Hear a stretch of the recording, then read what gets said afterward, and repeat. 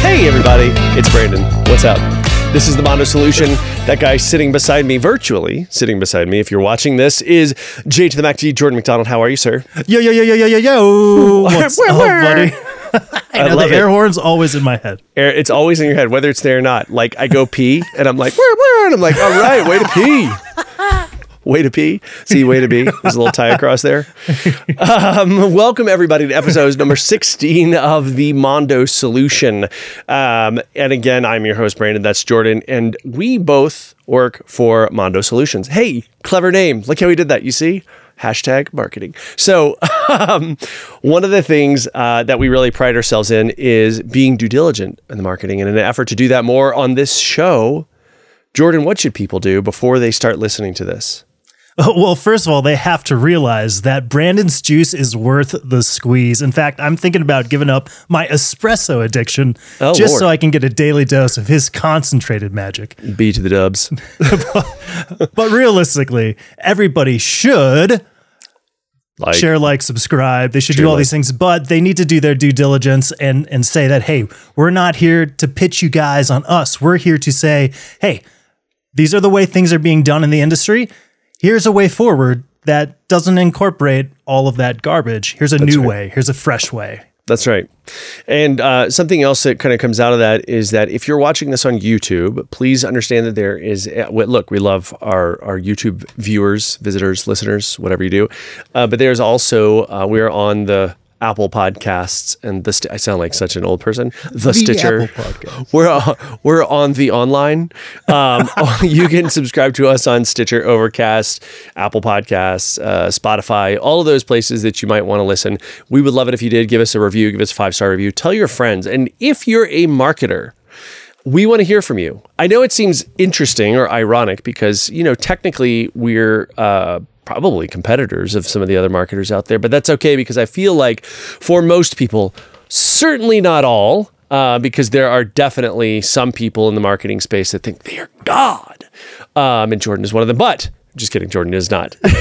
Are you kidding me, man? I'm wearing my return on ad spend shirt right now. That's right. I love it. But we want to talk to you guys too. We want to hear comments. We want to hear what you have to say about our show, how we can collab, as the kids say, on all of those things.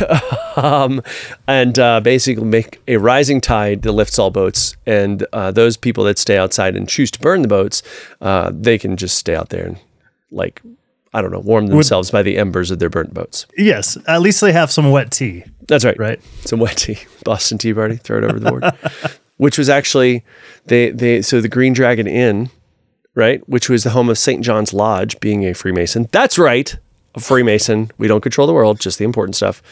The Green Dragon Inn in Boston, which is where the St. John's Lodge met, is where the Boston Tea Party was planned, largely by the Sons of Liberty. And they're like, well, it was done by the Freemasons. Well, maybe a little bit, but it wasn't done by the Freemasons. It was done by some Freemasons who also happen to be members of the Sons of Liberty. Fun fact and complete non sequitur this far into the show. I'm really excited that we made it this far. 3 minutes and 42 seconds. 3 minutes, 42 seconds. Hey, that's a win. I'm going to call it.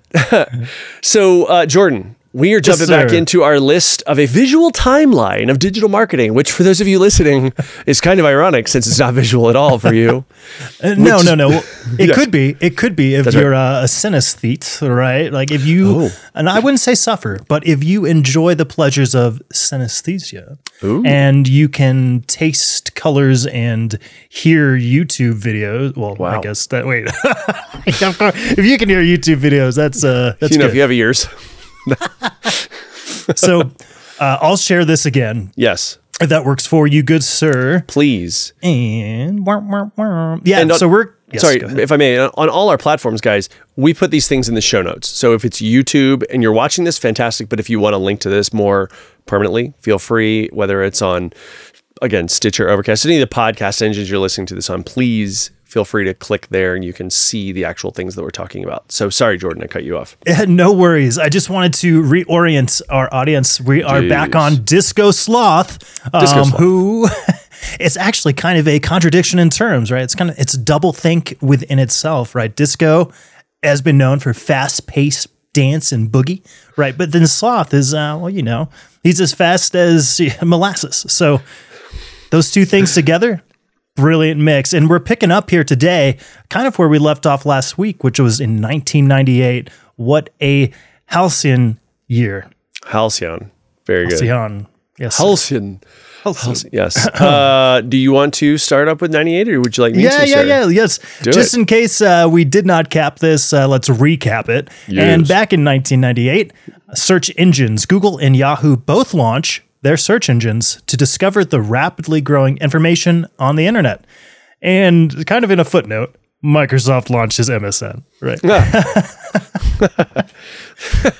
So when did web crawler, because that was kind of the first web crawler. Let me look at this. That was one of the first ones that I used as a search engine. Oh, holy crap. You can still go to web crawler. On March, 1994, as a desktop application on January 27th, 1994. So it's not that Yahoo and Google were certainly the first ones, or Backrub, as we learned last week, which was the OG name of Google, which sounds creepy. They might as well have called it just relax. Lord. I want to make you Yahoo. Hey, that's pretty good. Yeah, you like that? I did. Yeah. So, I mean, that was kind of like where we are today. Search engines are everything. And it's interesting, Jordan. I'm curious about your take because, for sure, we look at search engines as a way to glean information, but quickly the business model of those has nothing to do with information almost. It just has to do with being the right thing at the right time in a convenient place and easier to go to, and a 2-syllable word that's very easy to understand. There's no trick in Google, for instance. You know exactly how that's spelled. Even if you had not ever heard the word Google before, you would understand that it's Googl, maybe EL, but probably LE. And I'm betting that Google owns Googel.com as well. But their model, what they say is ad revenue, right? But it's data. I mean, that's their model, So thoughts? Yeah. First of all, before I get into the model and thoughts on that, I find it very fascinating when you look at all the search engines over time and their naming convention. None of them, web crawler, that makes sense, but sure, none of the rest of them are anything but obscure, right? Google, yes. Nobody knew how to spell that. Lycos. Ask Jeeves. How do you spell Jeeves? Alta Vista. Alta Vista. Yeah, exactly. It's just like, and Yahoo, if I didn't say that already, right? It's just so interesting that back in a time in the 90s where there were many thousands, if not millions of domains that were available, unlike today where everybody's already purchased up anything that's shorter than 20 characters and whatever, A, B, C, X, Y, W, Z, right? It's just so strange that they would choose these kind of far-fetched words to catch on, but needless to say, that's neither here nor there. The model absolutely is data. Whether that was realized in those nascent times back in 1998 or not, the reality is that they must have just vast server farms and storage containers all the way back then to have the horsepower to crawl the internet, to soak up and index as much as possible. And in doing so, right, I think they came to realize with the help of some investors, right, that, hey, this is great, guys. What you're doing, Sergey Brin, what you're doing is very cool from an engineering point of view, but we need to monetize this, and we need to monetize this quickly. And yeah, it just goes to show that, yes, you can have all the data. It might not be perfect or clean, but there is a way to turn data into cold hard cash. Yep. And do you know what a Google is? A Google, I have a scintilla of a thought that is related to quotients, but honestly, I'm just using big words right now. It's a 1 with 100 zeros behind it. So, there is kind of maybe a corollary. Like you have this one result of this thing that you're looking for with 100 other results behind it. I don't know. It's kind of a binary expression. And at the time, Google's terms of service said, do no evil. And then they deleted that not that long ago, which is super creepy. Hey, works for some people. There are a lot of people we know that do a lot of evil, don't we? So my 1999, $1 billion, $1 billion in ad revenue was realized for the first time. In the middle of the dot-com boom, online ad revenue crosses the $1 billion mark. Now, I don't know what it is today. Actually, we can probably look that up quickly, but like the ad revenue today has got to be many billions of dollars. You have inflation that is at this moment ridiculously out of control. And B, you have agencies, quite frankly, like us, who then know how to take and utilize those tools to drive return on investment to our clients. So you have more people that are spending a more targeted amount of money, So, anyway. Yeah, it's fascinating, right? If it was $1 billion in 1999, today, actually, as of 2020, it was $378 billion for global digital advertising revenue. And 2020's numbers were a 10% increase from the year before. Well, and what's interesting is, though, I think that I'm curious if that's purely ad revenue, because if we think about it, now we have these different avenues with which to influence people. Influencers, I mean, specifically, are those thought of as ad revenue? They are ad revenue. Like Jordan and I get paid like $3 gajillion for every 5 minutes that we're on this podcast. Time to Google. Like, rolling, look out, Mr. Beast. Oh man, I lost my money gun. Your money gun? That's right. So I wonder if that's being calculated in there. I would imagine not. If you calculate those things in kind of organic marketing, which, I mean, that's part of, if we're talking about digital marketing, I would imagine it's much higher than that, easily crossing close to $1 trillion. Absolutely. I would think. Yeah. Very fascinating. Cool. So, right, with the advent of all this money flying around, right, kind of as a non sequitur, there's this thing developed by Research in Motion, or RIM, but most of you would know it as the BlackBerry, which was affectionately nicknamed the Crackberry because people were so addicted to it once they got it that, hey, we now have this method of easily communicating with people. It's fascinating. It's the first widely adopted smartphone, the BlackBerry 850, and it was introduced the mobile internet. It introduced the mobile internet to the masses, right? I think more than likely the majority of people using this were business-oriented individuals, especially I'm imagining the price was not low. But for those who were well-heeled or who had the correct motivation, yeah, you were using a BlackBerry. And that honestly didn't die until, the iPhone came around in 2007.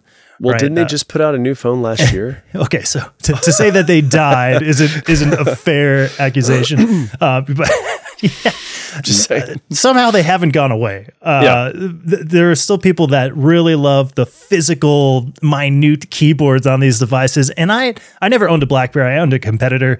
And yeah, it was great. Oh, absolutely. I mean, it felt like you were ahead of your time to have such a device in the palm. Palm of your hand. Not to speak of any competitors. Trio. Wasn't Trio was it Treo? Palm Treo. Yeah. I think it might have been two companies that merged. Needless to say, 1999, that was great. I think, right? What was the network? It wasn't even 2G, right? It was probably like CDMA and Edge. CDMA was obviously the superior technology that Verizon was using. But it was Gen 1 CDMA. Like I heard somebody talking about this recently, and it was because America's always, I'm not saying that, we're the greatest thing, even though we are. Because we are always kind of like super early adopters, cutting edge of things. The CDMA that we rolled out, this person was a journalist, and he was talking about his experience of CDMA here in the United States. And same phone, and he would be on it, and he would be getting like maybe 0.5 megs per second down. Okay. Then he went to like Ukraine. Now, Ukraine, present kind of circumstance accepted, because that doesn't really matter. He would go to Ukraine, but they were much later adopters, like 10 plus years later, adopters of CDMA technology. So the CDMA that we're built on were built on was this Super Gen 1 or whatever it is. Meanwhile, they're built on like Gen 3 because that's just kind of where their adoption came in. And it's interesting. You go to cities, some of these cities, like my hometown, we've had electricity in the United States for a couple hundred years now, or not quite a couple hundred years, but a long time now. And we're just now in my hometown burying the power lines. It's things like that where because we're early adopters of some things, that we wind up with this, I don't know, we wind up with the good tech at the time, but then it quickly gets outpaced by the pace of development. And BlackBerry, I think, found itself in one of those things. And what's interesting with BlackBerry, and this is something that I do a presentation about digital marketing, one of the things that, if you're looking at our screen right now, the BlackBerry 850, it's a LCD screen. Right, it's kind of like a weird 16-bit maybe thing. I don't even know 16-bit? No. It's grayscale. Grayscale, excuse me. Full grayscale. There's nothing there all it is text. That's all you're going to see. Maybe a little picture that is dot matrixed out on the screen. They're email machines. It's just a machine to read an email and that's it, or a message from somebody else, I guess. But there's no real visual element to it, and that is where those early Android devices and iPhone kind of came out, because those are pretty synchronous in their launch. That is where that changed, and we are going to we'll get to that at some point. But we're only in 1999. You guys calm down. Calm down, Jordan. Calm down. I will say this. I know it's kind of a tangent, but I love technology. 1999, when the first BlackBerry, the first widely adopted one, was released, one of the major Wi-Fi standards had not even been released yet. It would come out later that year. So this device, I'm fairly confident in saying it did not have Wi-Fi. It depended on cellular data. And as we know over time, as you were just saying, right, you get the technology first, but it's not necessarily the best. Even with cellular data capabilities in the palm of your hand, that doesn't mean that wherever you are, you actually get that service from your service provider. It's like so many mobile phones back in the early 80s, and even throughout the 80s, they didn't work unless you were near a major metropolitan hub. And even some metropolitan hubs didn't have those cellular towers yet. So yeah, it's one thing to have owned a BlackBerry in 1999. It's another thing to have actually been able to use it to its fullest potential wherever you were in the world, which was probably very few places it actually functioned. But even at that, it set fire to the rain. No, it set fire to everything that we knew. And yeah, indeed. And I was just looking while you were talking to see if it could be plugged in. To a land wire or something like that. I don't think so. Could it really? No. I don't know. I just assumed that you could connect it to a computer and share its data, but possibly. I don't know. The pictures are not super helpful with that. It's a small device. Why, if you're sitting beside a computer, why would you, why? That's right. Why would you even connect this thing? Well, to sync your calendars and your tasks. I don't know if surely they were, I don't know. It's so a lot of assumptions archaic that I'm not going to make. That's right. All right. So in 2000, Pop Under Ads, a company called Exit Exchange files for a patent for Pop Under ads. They claim this is because Pop Up ads are annoying and Pop Unders are, quote, more polite. Come on, you guys. I mean, I think Pop Under ads. Well, but they're so much worse because then they start sucking resources. Yeah. Now, I doubt in 2000. I mean, maybe. Well, first you had they're like, look at our 5 megabyte drive, and it's like the size of a Buick, and then so the resources that they were operating with were much. The ability to have. It's all relative. Yes, it's relative. Thank you. But then they pop up, today you'll pop up something and it's like one of those animated faux casino things behind it. First, I'm on a Mac. I don't get pop-ups or pop-unders very frequently. But then you do, and it's some nonsense. And it's look at this game. And it's using all these video resources and all this stuff. And you're not even looking at it. So if you're not paying attention back then, you'd have 50 pop-under screens running. And your computer's why am I slow? Yeah. And if you were on a laptop, heaven forbid, your battery's toast. Oh, right? God. It was already toast. The batteries are already, they're underpowered even back then. But to have all these latent resources being consumed by things that you're not even seeing. Yeah. It's crazy. It is crazy. It's very unfortunate. Don't do pop unders, kids. Don't do it. I don't even think that's like a thing anymore. I'm sure it is a thing. Well, I'm not going to say that, but so I think what I've noticed when there's one of those, because like, what was I searching for the other day? I saw some news source on Twitter or something, and I was like, let me validate this. And I was like, let me look at it. And it did this thing where it does a quick pop up, but it's so quick. So it's a pop up, but then it immediately it goes back. It moves back a level. Changes focus. Yeah, so you don't even see it. You see this flash. Yeah. Where it starts to render, but then it actually renders behind whatever you're looking at. So it's like, 36 ways to use Kleenex to wipe your nose. And 36 of those ways. Left hand, right hand, these two fingers, these two fingers, these two fingers. I mean, two-handed. Yeah, two-handed. Like if you're really bendy. So like it would pop up that over top of whatever that article is about Kleenex, and then it would immediately go under the article so that when you close that article, yes. Look at this, Jordan. Well done. With a little Gallagher prop comedy, or thank you, Carrot Top. Yeah, anyway, that's it. There's so many protections these days, right? Yes. Like they're typically built into the browser, whatever browser you're using. But these things still happen, especially on less reputable websites. Yes, that's true. So cool. Yeah. Next. Let's see. You just did pop under, right? I did. Cool. So now we're moving on to something that holds a very near and dear place in my heart. The original Google Ads, which was known as Google AdWords. In 2000, Google released AdWords, which allows advertisers to promote products within Google search results. And I don't think I have this exactly correct, but I don't believe that ads were today. You Google something at the top, assuming you have no ad blockers, you're going to see some sponsored posts, some sponsored Google search results. And I don't think it's been too many years where they were actually labeled as ads, labeled as sponsored.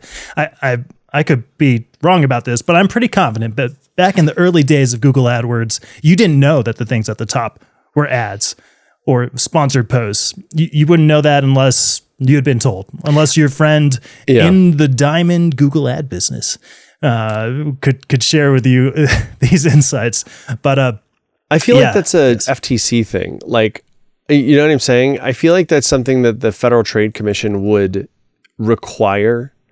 It's kind of like, this is an ad you're looking at. I could be very wrong about that, but that feels like something that would be necessary. Regulated. Yeah, right? I agree. But so often as we have seen, the leapfrogging of technology, the cat and mouse game, regulators are always going to come later after, it's like with crypto, right? Crypto's just been kind of running around doing its thing for many years, and now it's starting to become pretty heavily regulated, or at least it's on the way. I think there's something that was very similar that happened in the ad space for Google as well. It was just something that many, not to disparage any senators or congressmen or anything like that, but it's hard for many people to understand this technology, especially when it first came out. Like, what is it? How's this work? What is it doing? Why is it doing it? Who's making money? Right? Why am I not making money? And because I sit on the right committee, I know that I'm going to make money. Anyway, I'm not going to get into that, but. There's a fun app. Remind me to tell you about. It's called Autopilot. Remind me to tell you about that when we get off the show. You guys can go look it up. It'll blow your mind. I'll just put it that way. What was so groundbreaking about Google AdWords, I'll say this as my last point on it, is that prior to its existence, I mean, I think there might have been something other than Google AdWords prior, but it was so small potatoes that nobody even realized it existed. But prior to that, as we talked about in our last podcast, somewhere further up this Disco Sloth list, people were paying for banner ad placements, and they're paying significant amounts of money for the placement of a banner ad on a website. But the downside there is that a viewer only sees that ad, and the advertiser only gets paid right when they go to that website. A viewer goes to the website, sees the banner ad for Jordan's number 7 pencils, brand new model, watch out. What? But with Google search ads, with Google AdWords, they introduced the concept of pay-per-click advertising, where the advertiser, sure, they could still run banner ads on their site for once people got there, but most people don't like seeing ads on websites, although they're still a thing. They still work, of course, they're still there. But the benefit was, let's get our ads in front of people while they're at this mecca, at this unifying points called Google search. And if we get our ads there, drive more viewers to the site. It's a beautiful, beautiful model. Absolutely. And I think there's a lot more in this list to come with that. I mean, the ads at that point in time began becoming more relevant. And I think that ad relevance means that the advertiser, whether it's the company, one of our clients, for instance, the company is spending, over time, I'm not saying this is exactly the thing in 2000, over time is spending less money per ad to get that seen because you can focus your audience. So you don't want to, if you're a tire shop, who cares about advertising to a 6-year-old kid? Like, why would you why is your 6-year-old kid on Google? But that's a different thing. But why would you advertise to somebody that doesn't have a need or a want or the cash flow to buy the thing that you're advertising? So with those clients, like, again, clients of ours, people that are advertising, we want to make sure that if you're going to spend $500 or $1,000 or $10,000 on an ad campaign, they damn well better be reaching the right people that's going to bring business in the door. And so that whole thing kind of kicked off the ability to track a lot of that. So, yes. 2002. In the year 2002. So, excuse me. It's getting over cold over here. Like the first Harry Potter film came out, the first Lord of the Rings film came out. I felt like you were channeling your inner Gandalf, or maybe it was Gollum. Well, have you not seen that sketch they did on Conan? So there was an actual song called in the year 2000, in the year 2000. And so it's a whole thing on Conan. We got to go on YouTube and look at it. Autopilot, Conan. Because it was clearly after. Excuse me while I twist my mustache and adjust my monocle. It was after 2000 when he was making this. That's what made it funny.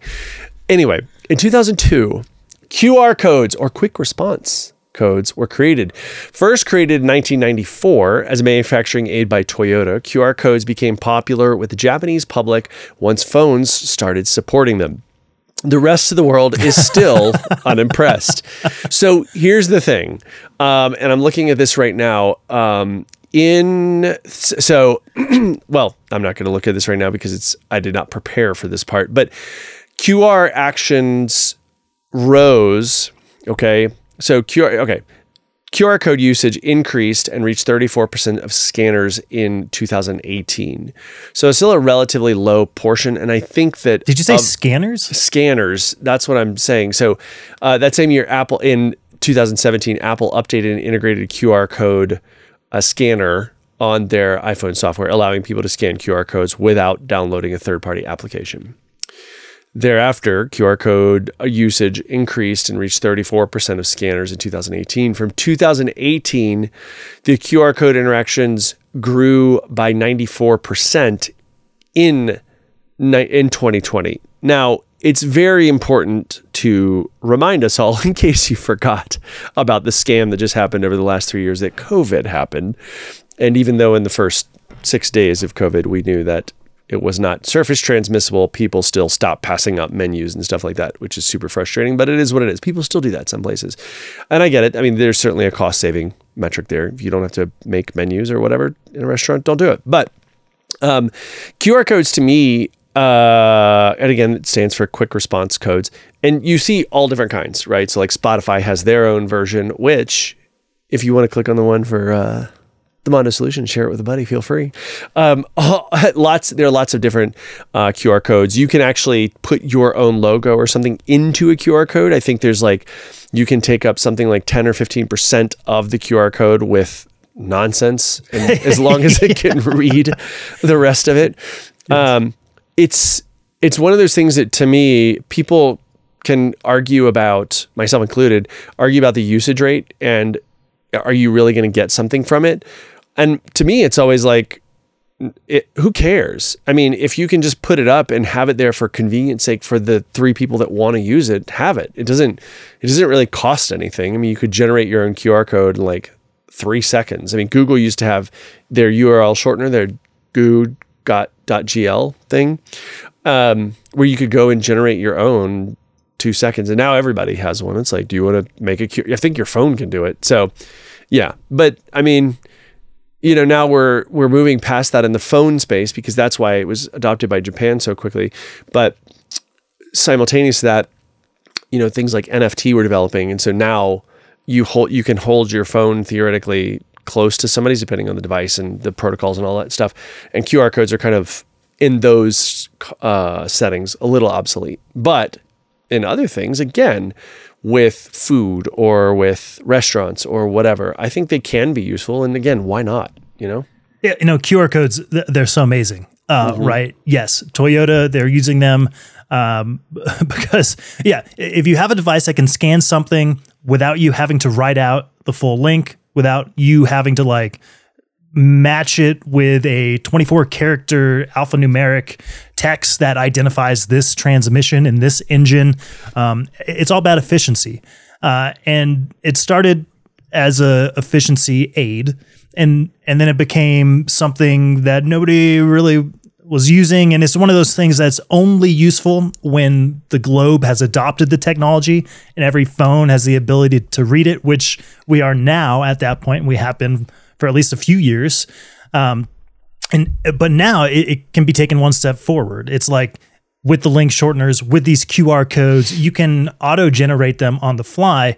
And so when it makes things trackable, right? So when Johnny Appleseed scans that QR code, follows it to the link for Jordan's number 7 pencils for his specific discount code, I know that it was Johnny that did it. I know where he was. I know what he was doing.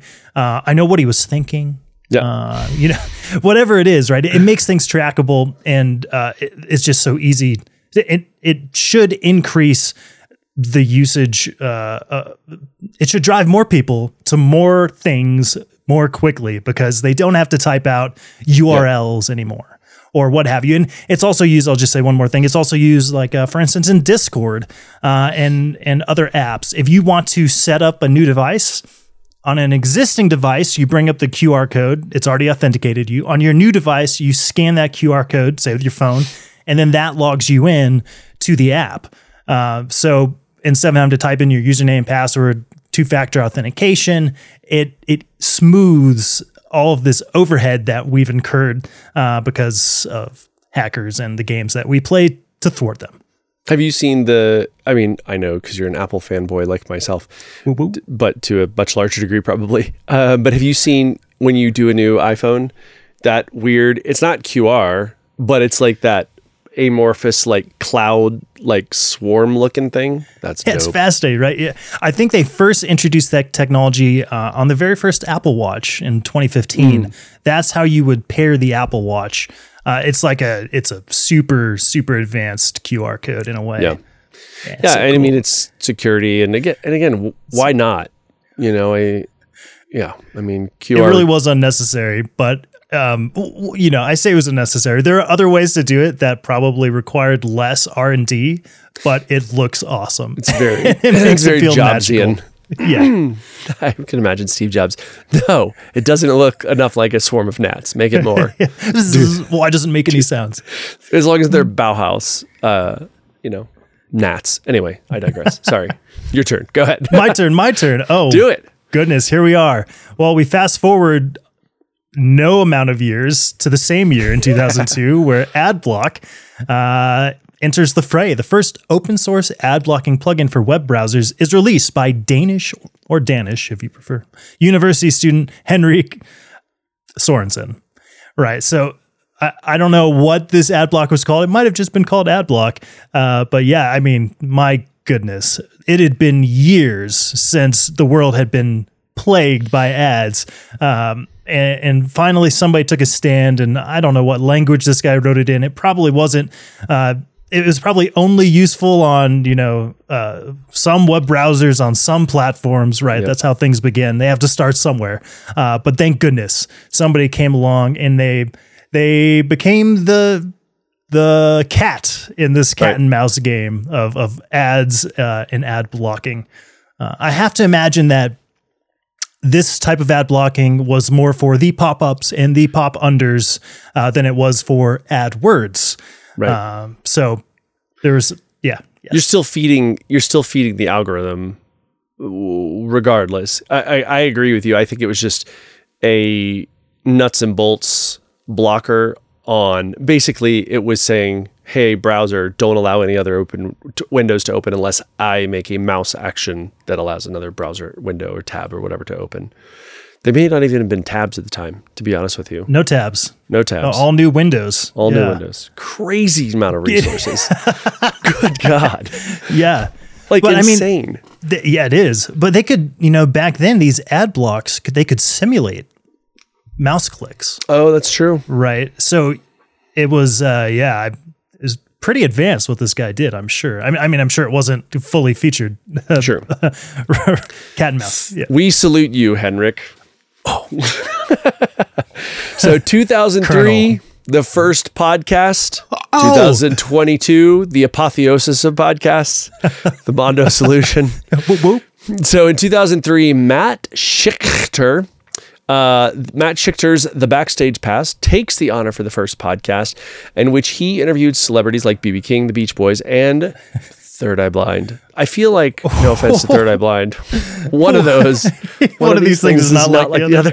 Yeah. Mike, but what a legend. I mean, at least Third Eye Blind was like relevant for the time. Yes. But my goodness, I mean, thank goodness it was this and not like the first podcast ever interviews kindergartners on why they like to make farting sounds, right? Like this is, thank goodness this was the first podcast. Well, and it's interesting because we hear different things, and I think these guys get along, so it's not that big a deal, but like the Podfather, I have heard both Adam Curry and Adam Carolla referred to in those places. I think that what happened with those guys is that they largely kind of maybe it was used it more as a regularly scheduled program, but at the end of the day, a podcast is radio you don't have to make a schedule for because you just download it and what have you. And for those of you that don't know, and Jordan, please feel free to correct me if I have the technology wrong on this, but what a podcast did was it took the RSS, really simple syndication, RSS/XML protocols, which are basically the way that you can subscribe to a website or a blog or something like that, so that you get automatic updates on some sort of a reader. At the time, they would have like Google Reader. Actually, Google Reader wasn't out then, but a reader that would basically show you subscriptions on a regular basis when those updates would happen. It took those and it said, okay, well, a podcast is effectively just a blog post with an audio attachment, like an MP3 or enclosure rather, an MP3 file attached to a blog post. And then, that was kind of the nuts and bolts of it. It's pretty straightforward and simple, to be very honest with you. When you had directories at the time, I don't know if Apple was carrying their podcast directory, but when you had directories, then Apple still today is like this. It's like, oh no, your art for your show is like 1 pixel too wide or some nonsense like this, which is super frustrating. Your ID3 tags are all out of whack or whatever it is. But at the time, you had to, because I had the first video iPod. That was my first iPod. And then I had like a Shuffle and a Nano and all this stuff because I would go for runs and didn't want my full iPod.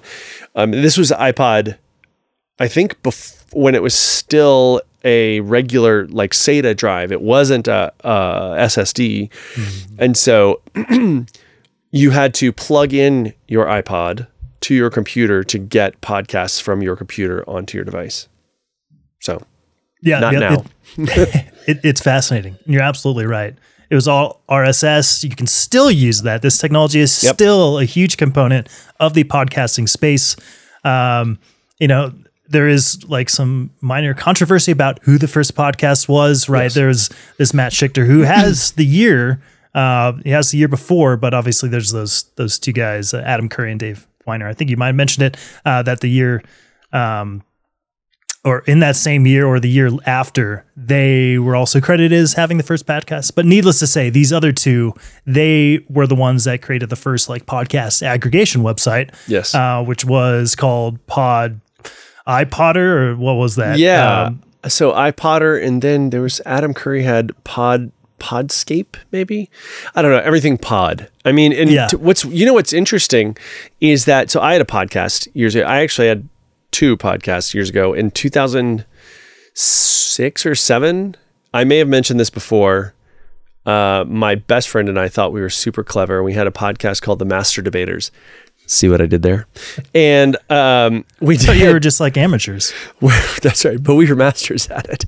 And what we would do is effectively cover funny or interesting news stories and then debate them or talk about them, whatever. That was way back, and we barely knew what the hell we were doing. We were using Libsyn, which is still around today, to kind of host the podcast and things like that. But the word podcast, because it's very specifically generated to talk about an iPod, that's where the name comes from, straight up. Otherwise, why would iPod and broadcast? Yeah, why would pod be in there? But then it's weird because the name podcast declined. So I had a second podcast that was very popular. We had like 250,000 downloads a month type of deal. 2009, 10, 9, 10, 11, 8, 9, 10, 11. And it was pretty big at the time. It was quite big at the time, but we would say show, or something along those lines. It wasn't podcast. But then over the last maybe not even 10 years, the word podcast has become much more, it's kind of come back into the vernacular as the thing that you call, again, the apotheosis of podcasting, which you're listening to right here on the Mono Solution. We have brought it all together, and we congeal it in such a way that is just not reprehensible. It is a beautiful thing that we put together here. That's right. It's gorgeous. Gorgeous. Next up, sir. Yes. But so many things, right? Why that decline in 08, 09, 010, right? Like YouTube, which is our next talking point. Yeah. I have to imagine it was coming into its own around that same time. And so maybe there was some battle for it. Anyway, here we are 3 years later after the first podcast. YouTube, the first brand channel on YouTube, belongs to Warner Brothers Records. So YouTube, I suppose had been around for at least a year or two prior to this, but some brilliant janitor over at Warner Bros. Like, hey guys, listen, YouTube's going to be a big thing. And everybody was like, nah, man, I'm in the C-suite. I know better than you. Right. And they were wrong. And they were right for greenlighting this brand channel, which probably cost them next to nothing. They probably didn't even have to pay anybody to make this, because it was probably an intern who was like, listen, I'm just going to do this. I'm never going to get any credit for it, but it's important that we do this now. And so that's where it began. I mean, you don't have to pay to make a brand channel now, but I remember you could it was almost like everybody was doing this. Twitter was doing this. I'm sure we'll get to Twitter somewhere in this list, but like you would go in and it wasn't just today a brand channel. The background is the same. It may be light or dark depending on your preferences, but that has nothing to do with the channel. And generally you're going to have like a banner and all your thumbnails. That is the artwork. But at the time, it was like, oh, you have your banner and you can do this background and you could do this icon and you could do all your channel thumbnail. It was like, Jesus, it was just over the top. Twitter was the same thing now. And then they pared it down, which I like. Now you go to Twitter and it's like, here's your Twitter interface and you've got a kind of a hero image and then your profile image and that's it. But at the time it was like, we're going to customize everything. And I mean, do your thing, but brand channels, I think that was a direct move against traditional TV, even though I don't think it may not have been conceived of as that at the time, but it was a place to know. And this is kind of a big call for branding more broadly. Like if you're going out and you are, so I had a friend who's a HVAC client and he was talking to me about, I need to get these stickers. When I replace a furnace, this sticker needs to be on there. Well, great. The sticker should be on there, because you should brand the hell out of everything that you can, because then you're top of mind. You know what I'm saying? And so when it's Warner Brothers Records, my hypothesis is that it's sure you're listening to whatever, I don't know who is on Warner Brothers at the time, but you're listening to this album from this Warner Brothers artist on Warner Music, and it's then you go, hey, I like the production value of Warner Brothers Music. I like this. Oh, I like this artist and what have you. I mean, look, that's the same thing from time immemorial, right? We look at Sun Studios, who cranked out Johnny Cash and Elvis Presley and Jerry Lee Lewis and all these things. And Sun Studios is like a little living room in Memphis, Tennessee. So but if you know about Sun Studios, that's where it happened. Motown was the same way. It's like you go, all these artists, well, they're coming out of Motown. And I think that U2 is moving against that to say, much like Must See TV on 1998 on NBC, you go, oh, I love the shows on Thursday nights on NBC. So anyway, good move is the crux. Yeah, absolutely. And I did want to backtrack just briefly and say that I pulled up the Google Trends for podcast term on Google, obviously. It peaked in 2007, and it did not hit that same level again until 2019. Yeah, see? So there was a huge lull of like 12 years, but it is it's now kind of leveling off right now, and perhaps on the rise again. So. It's so interesting. I mean, like, pretty sure my dog has a podcast and she's just not telling me. So, like, everyone has a podcast. They'll let anyone do these things. Yeah, clearly. Sorry. Drinks 1, 2, 3 for us. Boom, go. Oh, no. Oh. And of course, I planned this strategically so that I would get to talk about the 2007 Apple iPhone, which I did own, which I did not stand in line for.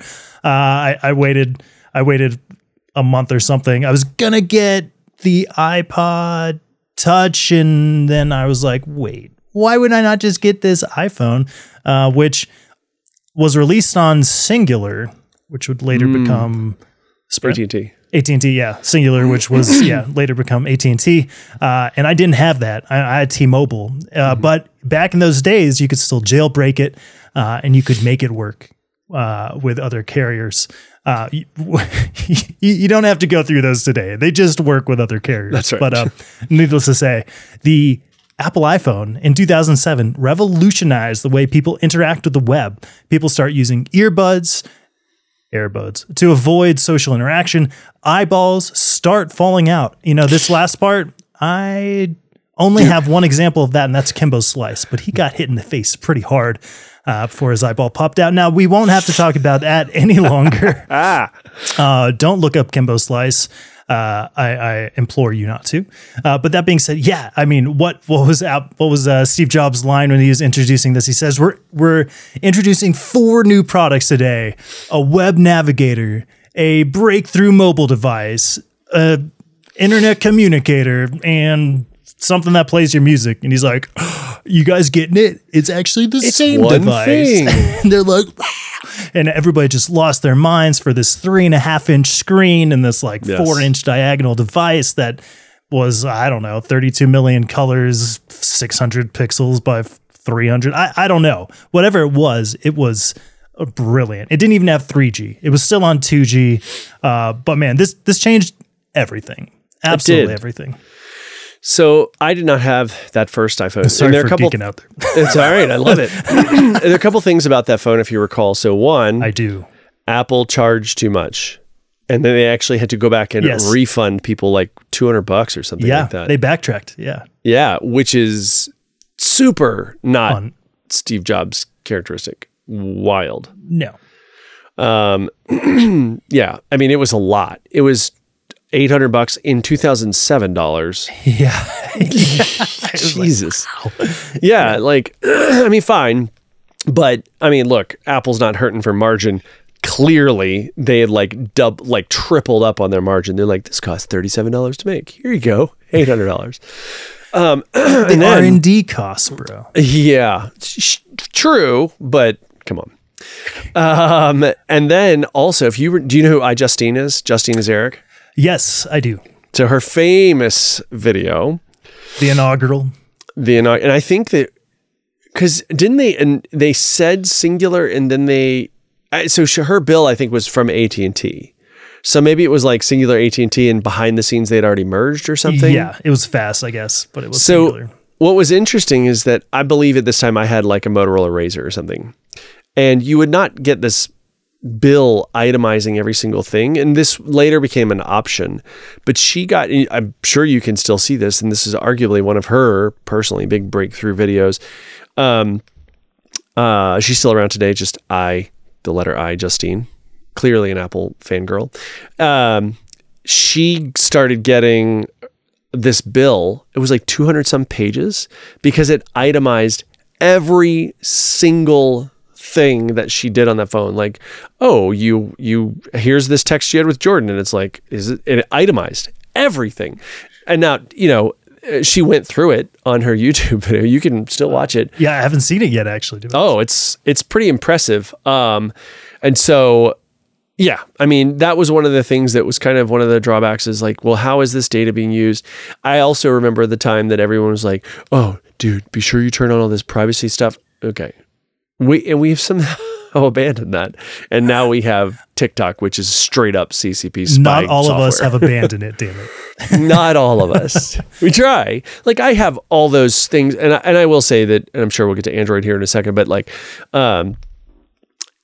Android devices are much more susceptible to being tracked and listening to your voice and all those things than Apple devices are. But still, if you want to be as private and not have that sort of a phone bill, I don't even think you can get that sort of a phone bill anymore. So anyway, I digress. Yeah. Yes, it spawned so many things, this phone, right? Like, every phone before obviously already had a microphone. So I think the fear of Big Brother has always been, for some people, it's always been in existence. There's always the potential. There's always the opportunity for ne'er-do-wells to abuse this technology. But I will say one more thing. I do remember that every Apple employee got the iPhone for free.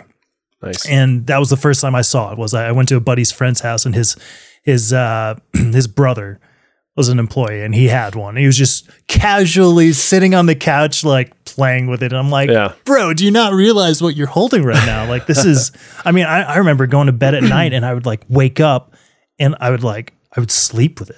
And I would look at it and I would marvel at it.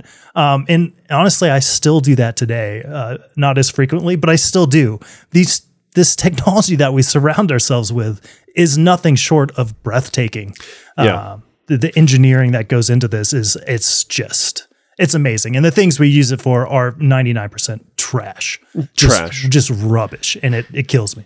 I mean, there's a kind of a moral and ethical argument that devices that we carry the entire collection of human knowledge to date in a device that is less than 6 inches in our pocket. There's probably something not great. I mean, there's demonstrably something that's terrible about that. But at the end of the day, again, advertisers, marketers were able and are able to use that device to be able to serve more relevant ads. I go to the grocery store. Personalized. Yeah, I go to the grocery store and I get into the parking lot and it's like, hey, you're at King Soopers. Here's some coupons. And I'm like, okay, fine. I'll use your damn coupons. Useful, timely, relevant, personalized, right? That's the dream, the end goal of ads from the user's perspective, not the advertiser necessarily, right? Yep. But it's a win-win if the user is consuming it because behavioral studies indicate that they will, and that's desirable. The advertiser also wins. Yeah, win-win. for sure. Okay, that same year. In 2007, user behavior tracking, in other words, the singularity, the devil came calling. Facebook launches Beacon, a platform that monitors users on other websites. Beacon is shut down in 2011 after privacy complaints. Zuckerberg calls it a, quote, mistake.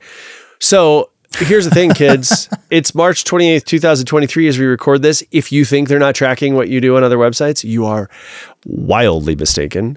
I think that there are ways to kind of get around that. You can certainly, I don't know. Look, if you really want to be super private about the things that you're looking at on other websites, don't have an iPhone or an Android device.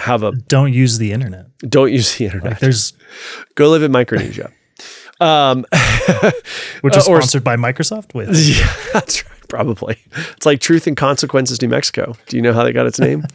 No. It's from this TV show, Truth and Consequences. No. They were like, we'll give money to the first town that, this is such a tangent, that will change its name to Truth and Consequences. And so this little town in New Mexico was like, we got nothing going on. We'll do that. Just saying, or Truth or Consequences. Yeah. Anyway, yeah, I mean, look, they're still tracking you. What they're trying to do there, and again, this is why when Google removed the "don't be evil" stuff from their Facebook or from their terms of service, it was so weird. Because all of these things, even if you're somebody who goes, oh, slippery slope fallacy is bullshit. Listen, it's not, because in this particular case, they were like, oh, we have privacy concerns.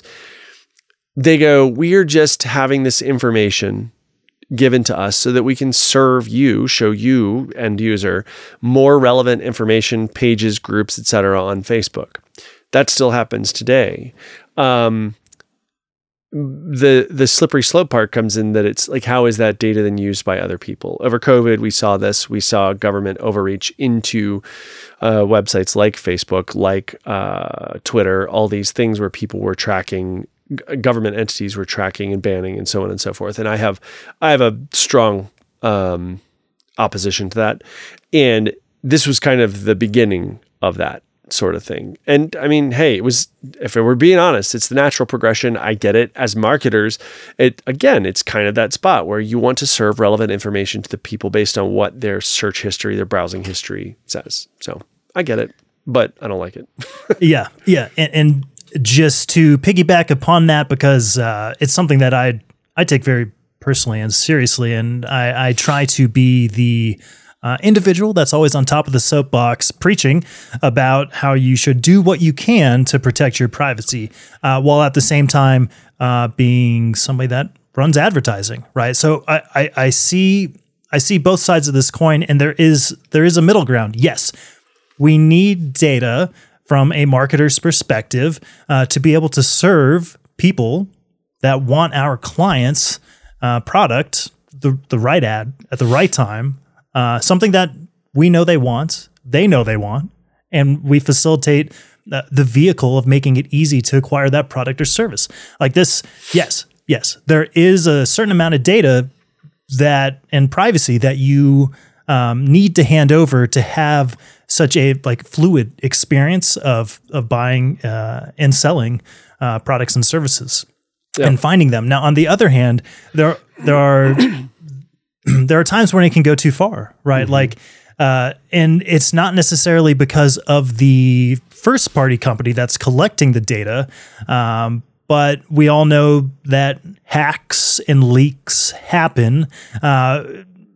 Nobody's doing this intentionally. I don't think certainly there are some companies that do a better job of investing in their security posture than others, but I don't think any company necessarily starts off doing a thing and says, hey, let's leak this data. Let's be insecure here. Of course, there's always trade-offs in business. You only have so much money and you have to make money to stay in business. But that being said, right, when it comes to something as important as, say, your health data, right? Yeah, it's one thing to, and I'm not going to target any specific company, but it's one thing to take these mail-in tests and you send in your saliva and it tells you, hey, you're 37% South African, like Elon Musk, and that's great. But now they have, and potentially if they were hacked or leaked, nefarious individuals have access to some of your health data. Mm-hmm. Who knows how much? But I know for certain that there's information that can be gleaned from these samples that you send in, such as maybe you are hereditarily inclined to have a certain disease or XYZ diseases. And with this information, potentially, I know this all seems far-fetched, but it's really not. Potentially, with this information in a roundabout way, at some point in the future, an insurance company could have that information and say, hey, we are no longer able to provide you with this insurance, or we have to raise your rates because we know that based upon based upon this information, you are more likely to die at a younger age because of pancreatic cancer. Yeah, I know this seems kind of crazy. It might even seem kind of like tinfoil hat-ish, but it's really not. This is the world we live in today. Yep.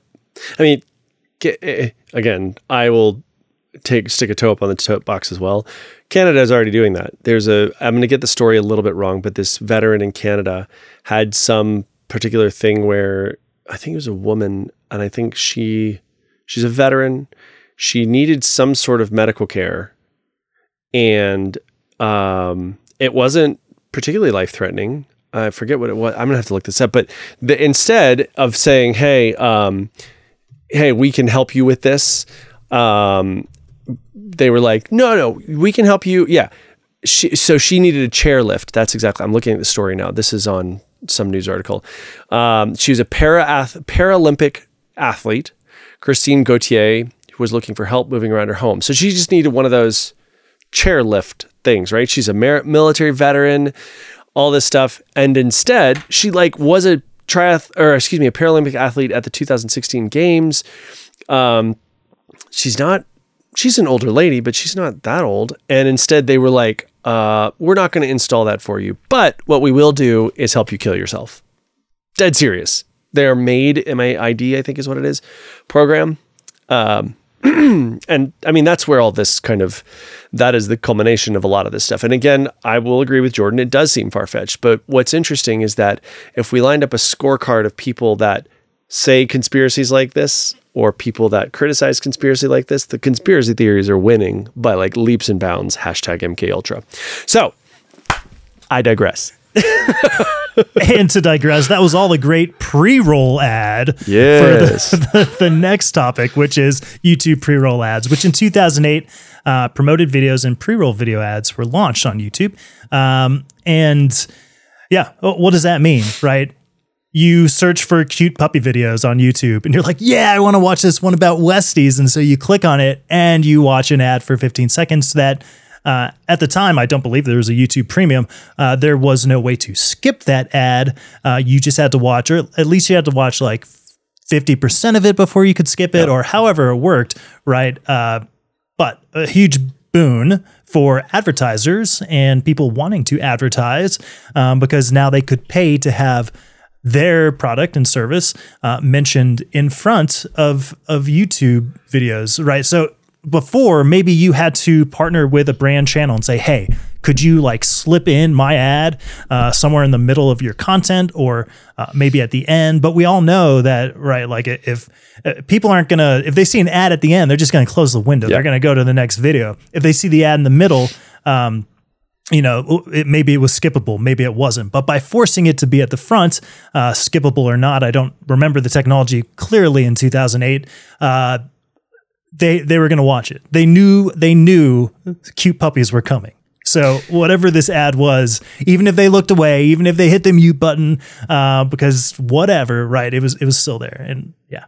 And by the way, they can tell if you hit the mute button.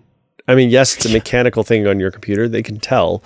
They can tell retention time. YouTube tells you all of these things. They can tell you, as you can now see in different interfaces like the Apple TV, YouTube app, you can see where the most part of a particular video is. So if it's my daughter and I were watching this video the other day where these guys took this inflatable kayak and were launching it with themselves in it down this snowy hill. They were using it as a sled and launching off a ramp.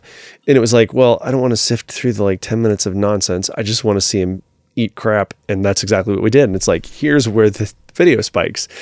And so you can go and watch those things. The other thing that it did though, and this is what's kind of the missing piece to what a lot of people realize, they go, oh, what a pain in the ass, I have to watch this ad. Well, so now some ads are skippable. Some ads are not skippable. if they're not skippable, the advertiser has to pay for it a little bit more. So there's a higher bid price that has to come out of that. They're now mid-roll ads. You can have links in ads, all of these different things. But what it also did was it incentivized YouTube, and this was a stroke of genius. It incentivized YouTube to grow, because now content creators like Jordan and I we can actually dictate exactly where we want to put an ad. And a lot of people are doing that by simply saying things like this. Jordan, did you know that the original iPhone concept came out in 1930? And then they'll stop. They'll put a friggin' video. By the way, Jordan, put a video right here, please. They'll put an ad in that place and they cliffhang you. It's exactly what they do on television shows, and it's not rocket science. And so then it says to Joe Schmo, the creator, I mean, we see ASMR videos, which are ridiculous, in my opinion. I don't get it, but that's your thing. Go nuts. But people will be able to create content. They can make their entire job, hello PewDiePie and Mr. Beast and all those dudes, their entire job is creating content on YouTube. But it wouldn't be, I mean, it might be because they're not just relying on ad revenue. They're also relying on sponsors, posts, and things like this. But it wouldn't be if it weren't for ads and the ability to then generate revenue. So people then YouTube goes, how do we grow the number of videos away from being things like that guy that sang the shoes? I don't know if you've ever seen that video. Oh my God, it's terrible. And salad fingers. What the hell is salad fingers? That's all listen, we need to have a conversation after this. I will blow your mind with the stupidity that exists on YouTube. And Charlie bit my finger and all these stuff. You know, you would have these things, and how do you encourage people to put that on there? Sure, part of it is encouraging people just to watch it, because when you see that 1,000 people have watched a video, you get a dopamine hit. That's certainly part of it. But a dopamine hit plus a paycheck certainly feels a lot better. You know what I mean? So I think that's a big portion of where that beginning came from. And yeah, people might be sad or all those things. But look, to Jordan's example, if you want to go watch a video of cute puppies and they show you a video from Purina, I mean, whatever, and they're like, hey, here's this amazing dog food because clearly you have a pet. Then in that case, they have an opportunity to serve a relevant audience. So good times. 2010. Online ad revenue passes print. For the first time, online advertising revenue passed newspaper and magazine spend in the US. So here's something that I think is newspapers and magazines, publications are still struggling with, obviously, as print as a periodical medium is kind of increasingly dying, or diminishing, let's just say, because I don't think it'll ever die. I mean, certainly not in the way of books, things like that. But there's less production cost. I mean, you don't have to, if we're just talking about like cutting down trees, you don't have to cut down trees. By the way, did you know, this is a fun fact, William Randolph Hearst is kind of who's responsible for newspaper and things being printed on paper. And he's also largely illegal for the outlawing of marijuana. Because he owned a whole bunch of forest land, and he was a huge newspaper magnate back in 19 whatever. And all newspapers at the time most newspapers were being printed on hemp, not pot. You couldn't like roll it up and smoke it. And so he was like, well, I have all these trees. You guys have all this hemp. Screw your hemp. Let's outlaw that. And so they outlawed it. Anyway, there's much, my point is there's much less production cost. Yes, you have more ability to go in and say, okay, well, I want to target this audience, that so on and so forth. Where an ad in a newspaper, you're purely going by cost per mille, CPM ads, right? You're having to trust that, hey, we're this local newspaper, we have 20,000 subscribers. Of that, you converted this many ads. Whether or not they came from that, we don't know. We're kind of guessing at it. So it's kind of a no-brainer that I'm surprised it took that long. And it is only, obviously, the spend and the ROI is much larger in the digital space than it is in print. So yeah, good times. Truly. I don't have numbers to back this up, but I have to imagine that with the advent of the iPhone and similar devices from competitors in the following years, the ability to consume, yes, there were Palm Trios and Palm Pilots and all that stuff. There were ways to view content on a quote mobile device as long as you had a Wi-Fi connection or a cellular. Yes, there were ways to do it, but it didn't really hit mainstream in such a broadly culturally significant way until the iPhone. And of course, that did take some time to catch on. But that being said, I think that really was the death knell for the print periodical business's time as king on the hill. Yep. Right, king of the hill. So I have to imagine it's a swan song of dire proportions. Yeah, you would think. I think that, and I alluded to this earlier, I think that that's where we saw the beginning of. When you have the iPhone, you have something that actually you can have a fully immersive web experience on a device that's not a BlackBerry or whatever it is, where you're just effective. Even early Palm Pilots, like I had a Palm Pilot, and you're looking at text. It's grayscale text, and then it was just color text, and it was like, But when you have that fully immersive experience, newspaper ads before that, and magazine ads, and what have you, they're trying to be immersive. They're like, oh, look at this amazing ad from Acqua di Gio or whatever.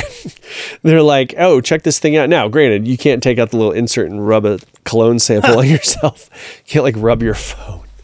Oh, look at that. Ugh. I mean, that'd be cool. Some 4D action.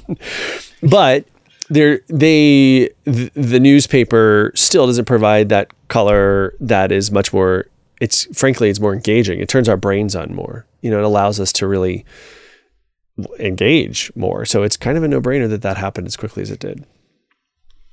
So my two cents.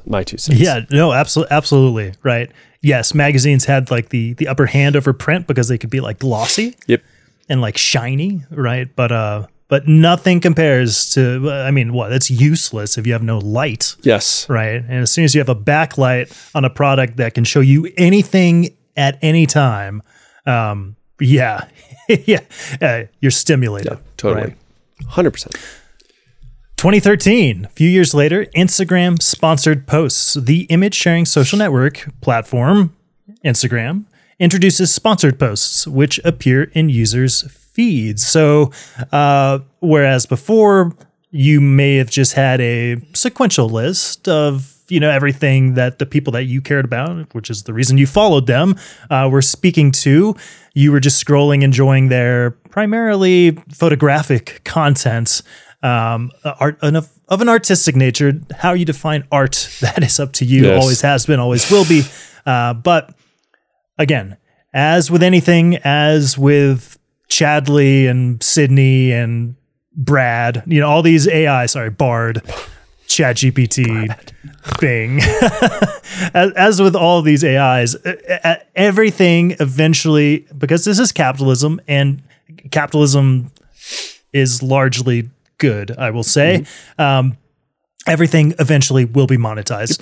And it was only a matter of time, tragically. And 2013 was Instagram's time, where who the powers that be on the board, shareholders, whatever it was. I don't even know if they were like publicly traded at that time. I don't know. But the reality is they found a way to make more money by inserting paid ads inside your chronological feed, which was great for advertisers. I'm not sure how relevant the ads were.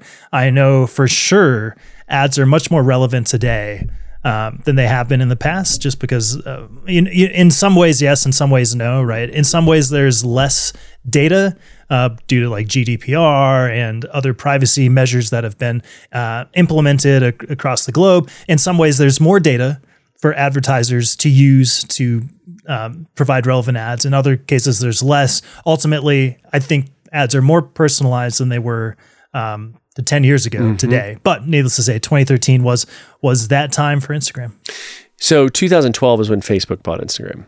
So they were definitely publicly traded at that point in time. And I think that that their rollout of sponsor posts was probably more robust, being that it was pulling from basically same modeling, same data sets as Facebook, I would imagine. I mean, but then you did then and still do today have people that are not that are dedicated Facebook or dedicated Instagram, because Instagram skews a lot younger than Facebook. But also what's interesting is that Instagram is where you kind of get into like dread scrolling, right? And it's like you just scroll and scroll. So dude, I've bought useless crap off of Instagram and it's fine. I mean, that's not true.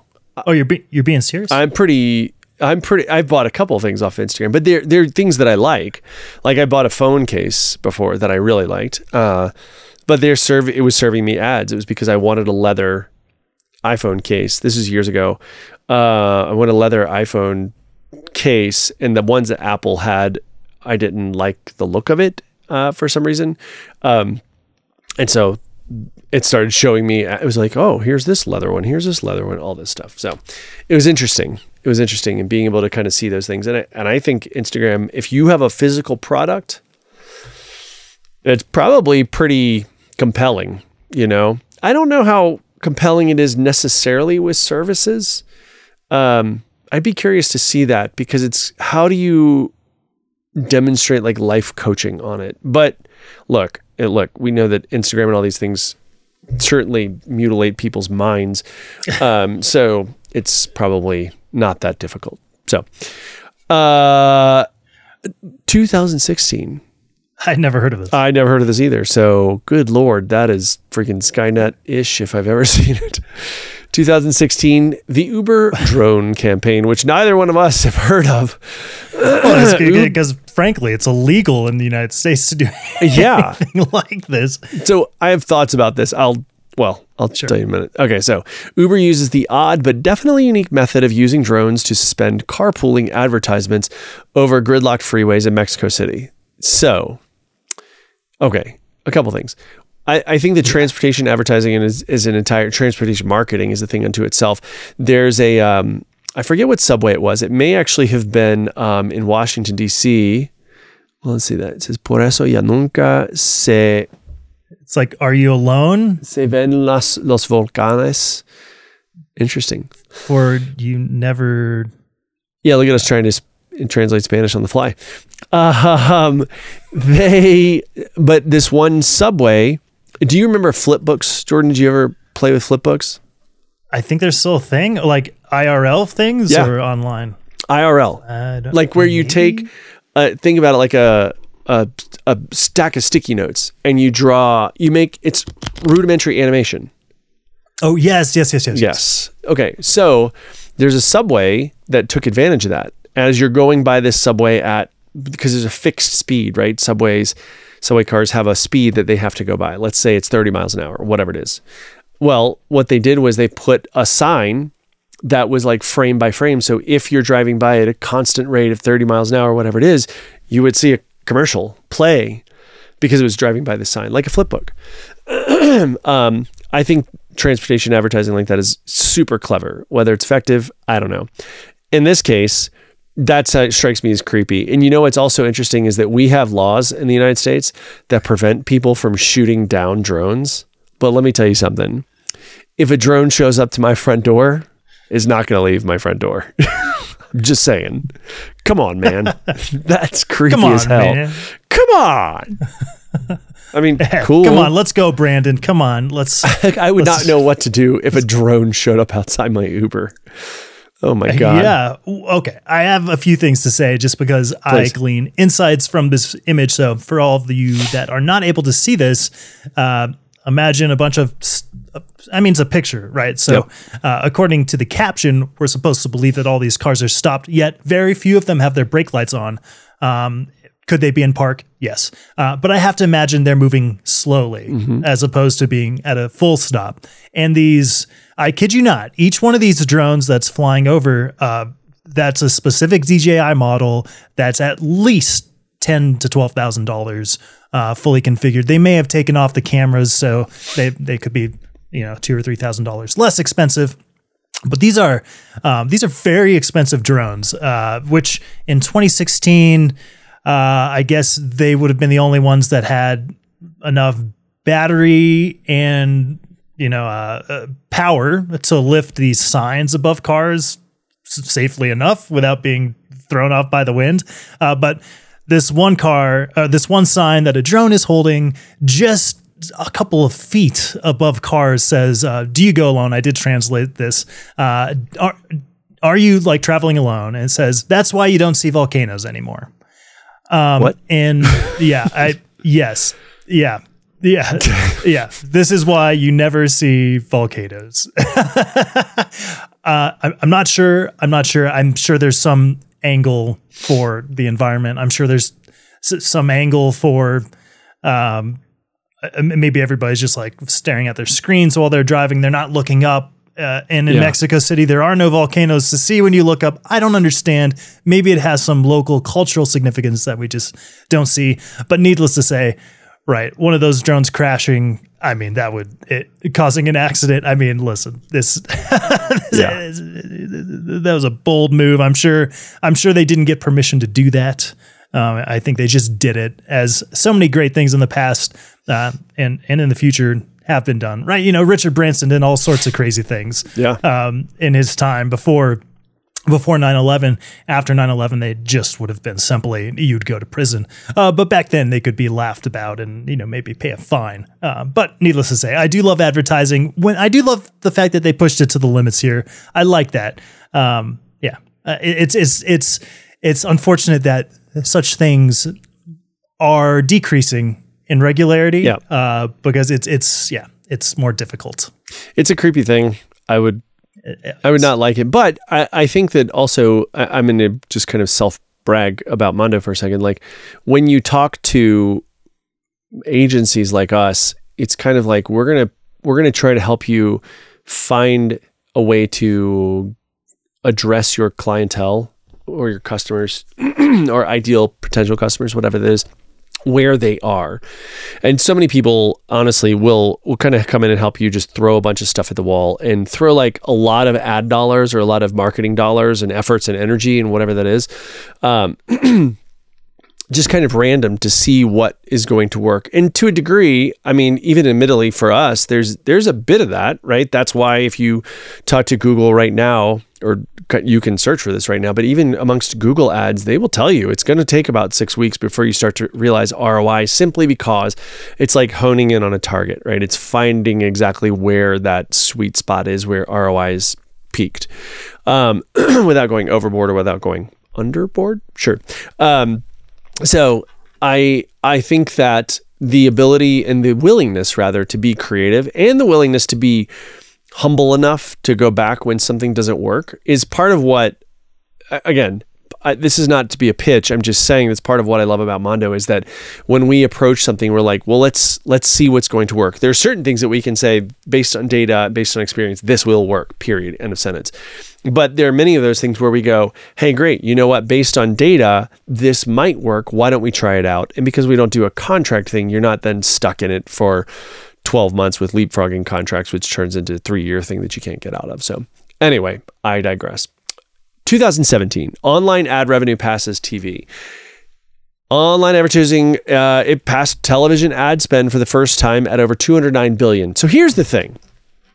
That's also around the same time, correct me if I'm wrong, Jordan, but that's around the same time that it's about 2 years before I cut the cord, so to speak, and purely used Apple TV. Purely. I mean, we use purely Apple TV and Roku today, right? Some of our TVs have Apple TV, some of them have Roku. Does that count as TV revenue? I don't know.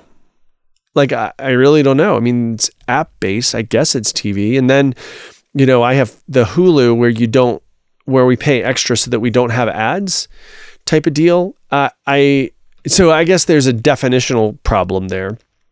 Absolutely. Yeah. Absolutely.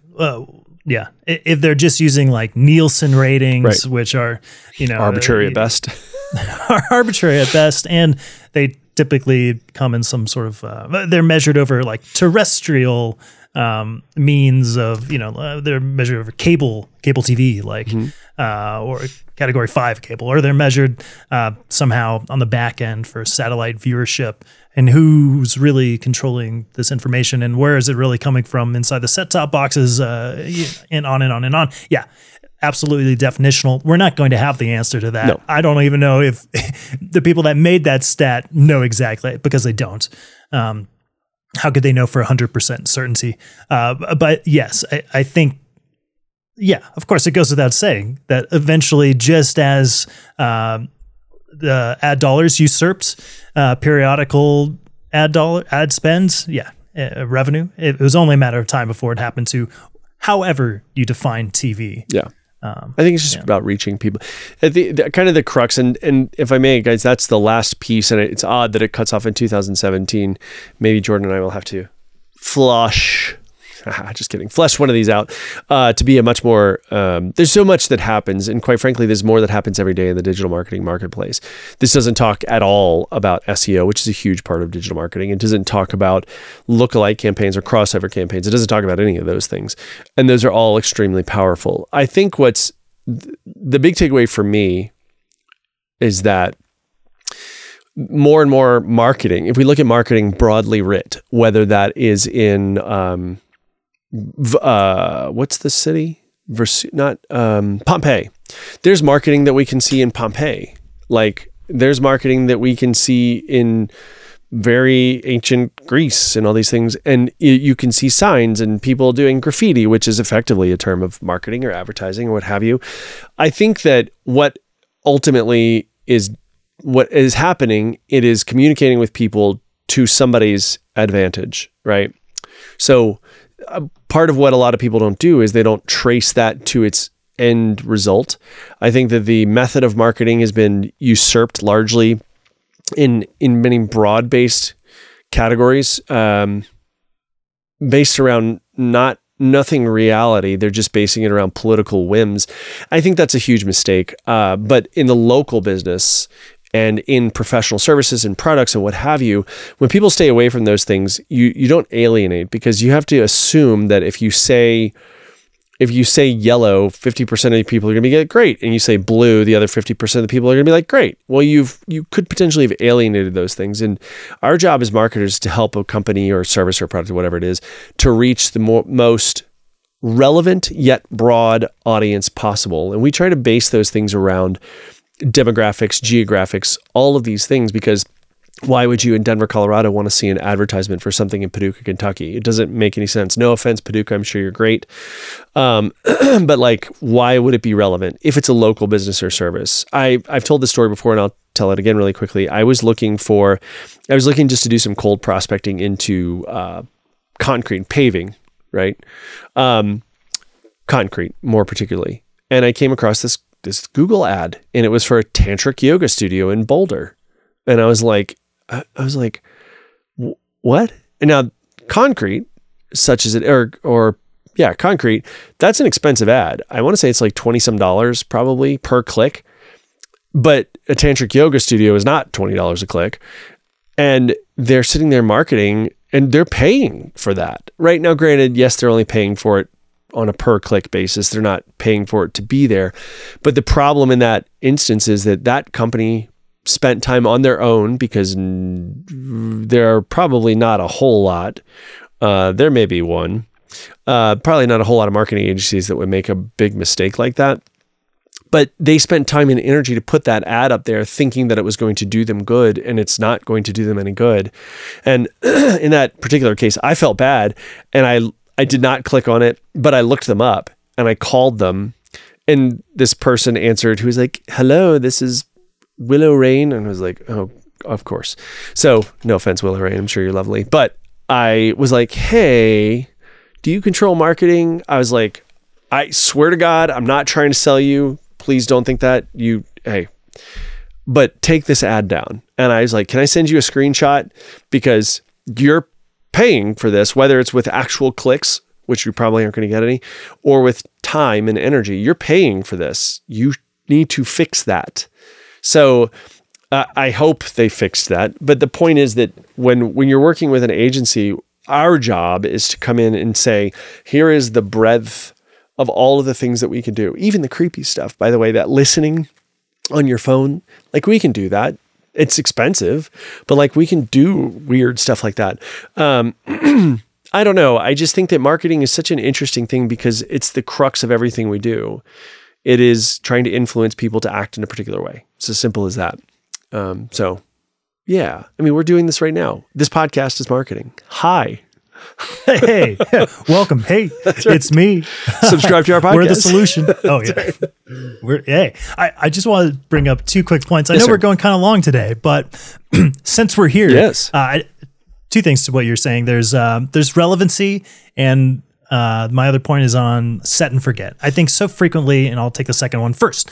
Set and forget is it's not a good strategy, especially when it comes to how you market. Right. That's really how you speak about this tantric studio that shows up for like a result under like concrete ads, right? Like it is possible in Google Ads if you are not maintaining this on a regular basis.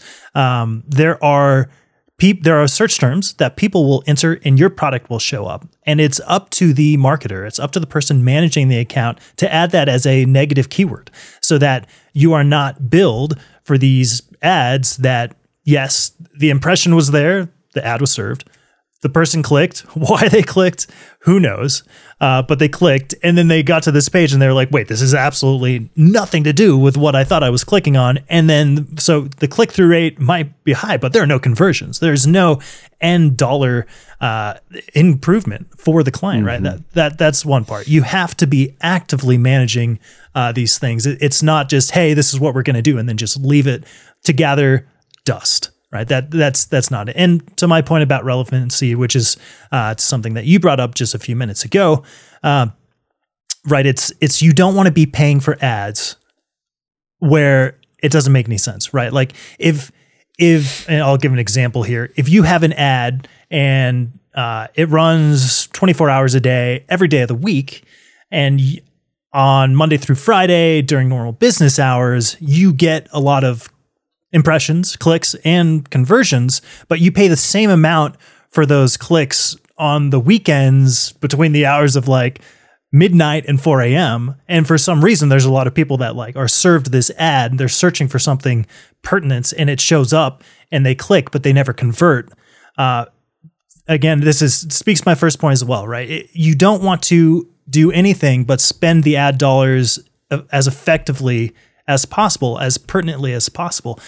You, right, in this example, you're going to eliminate the budget for non-converting hours and days of the week for whatever that keyword or ad group is, and you're going to increase that spend where it makes more sense. So it's about being mindful, realizing what product or service for this client makes the most sense to be served ads at a given time, to make everybody happy, to make the people that are searching for it be able to find it faster, to be able to get that product, service that they need sooner, and for the person selling the product or service to realize that opportunity. And I think that within that, there's also, there's an argument to be, well, it's not an argument to be made. It is what it is that if you're, for instance, a local business, that you really pay attention to the way that people perceive you online. So things like reviews, because if you're looking for the Jordan's Pencils X, which is Vantablack, then, and you find that you want to see the review because it's not enough to just be in front of people's faces, right? But it has to know that this is something that is a quality product or service or business and things like that. And so many people don't think about it like that. They especially don't think about it in the case of who they're putting out there. I think a lot of people, their conception of how people perceive them begins and ends with their product and service, and they don't take those sorts of things into consideration. For instance, there was a roofing company that was a client of a company that I used to work for years ago. And the owner of this roofing company, and I won't say who it is or where it was or anything like that, but let's say Jordan comes on and goes, hey, they did a pretty okay job, but they left a bunch of nails sitting on the ground. It was very messy. So, and they gave him a 2-star rating. This owner would go on and respond, which is very important, by the way. We should do a whole entire thing about reviews one day. Would go on and respond and be like, yeah, well, you're an idiot. And I was like, whoa, hold on. And they would do that. And the other thing is that you have to think about how you treat your employees. Because your employees are the people, there are people that I've worked with in the past that I go, this dude right here, this girl right here, these people are amazing. You can trust them in whatever they're doing, whether we are in competitive businesses or not. But then what happens is you have the other people that aren't like that. And I mean, quite frankly, at the end of the day, many of those people, it's going to be common knowledge, whether, you're, but how am I trying to say this? There's going to be common knowledge how that person acts. And sometimes if Jordan goes, hey, what do you think of Bob over here? I don't need to say, well, Bob's a jerk or something like that. I just kind of go, nah, I mean, what do you think of Bob? Because let me tell you, it's not going to be any big secret that Jordan knows how Bob is. And my point being that everything you do is about marketing.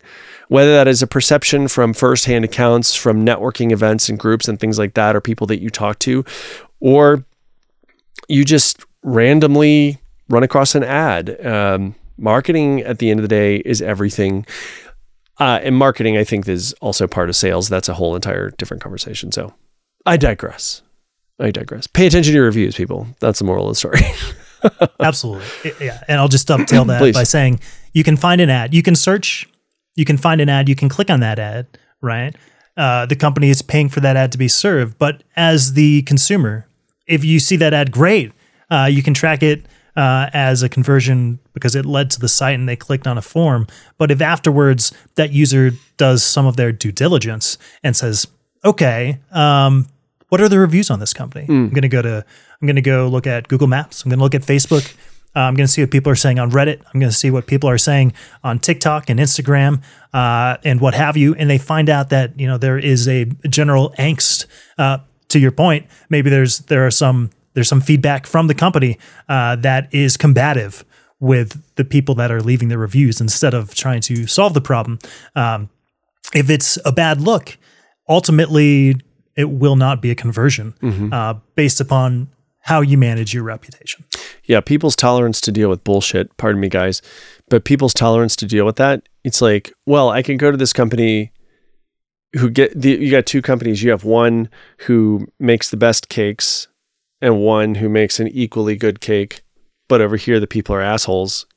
Or the people are just not even friendly. I mean, it doesn't have to be like aggressively mean, but you walk in and it's, the paint on the walls is chipping or something like that. You're going to go to the one where you feel more welcome. And the way that people treat you, that has a lot to do with it. And your former employees, especially, by the way, are probably your most, one of your most valuable advertisements out there, in my opinion. So yes, boy, we are going long today. Good times, guys. Jordan, what should people do since we should remind them for a third time in this show? Listen, it's important, especially when we go on a marathon like this. If you enjoy what you're hearing, if you like our beautiful faces, if you can see them, if you're enjoying the dulcet tones of Brandon, who I have squeezed the juice out of today, or if you enjoy my nasally sounding voice, then please share, like, subscribe wherever you listen, wherever you view, Spotify, Apple Podcasts, YouTube, Stitcher, Overcast, which is our favorite. You should be using it if you're on the Apple platform. Absolutely. Then please. And of course, we always love it when we get letters in the email from people. So please send any comments, hate mail, thoughts on what we should discuss in the future to podcast@trymondo.com. You can also leave a comment anywhere, wherever you're listening to this. Please just drop us a line and we're happy to respond. So thank you again. Thanks so much. Thank you so much. Thank you, Jordan. It's been for real, buddy. All right, guys, we are Audi 5000, as the kids say. The kids don't say that. They used to say that. They used to say that when I was a kid. So it's like back when web crawler was black and white days of web crawling. I told you. You corrected me where you move your cursor over the thing and it loads faster. It's a real thing. Yeah. Dude, it's real. Who knew? It's real. It's amazing. It's amazing. All right, Jordan, thank you so much, sir. I can't wait to talk to you for episode 17. 17. I think we're almost able to vote. It's like buy votes. Our show can almost vote. Driver's permit has turned into... Sweet. You can almost drive not with purely an adult. I don't know how that works. All right, thanks, guys. Thank you, Peter. Thanks. Peace.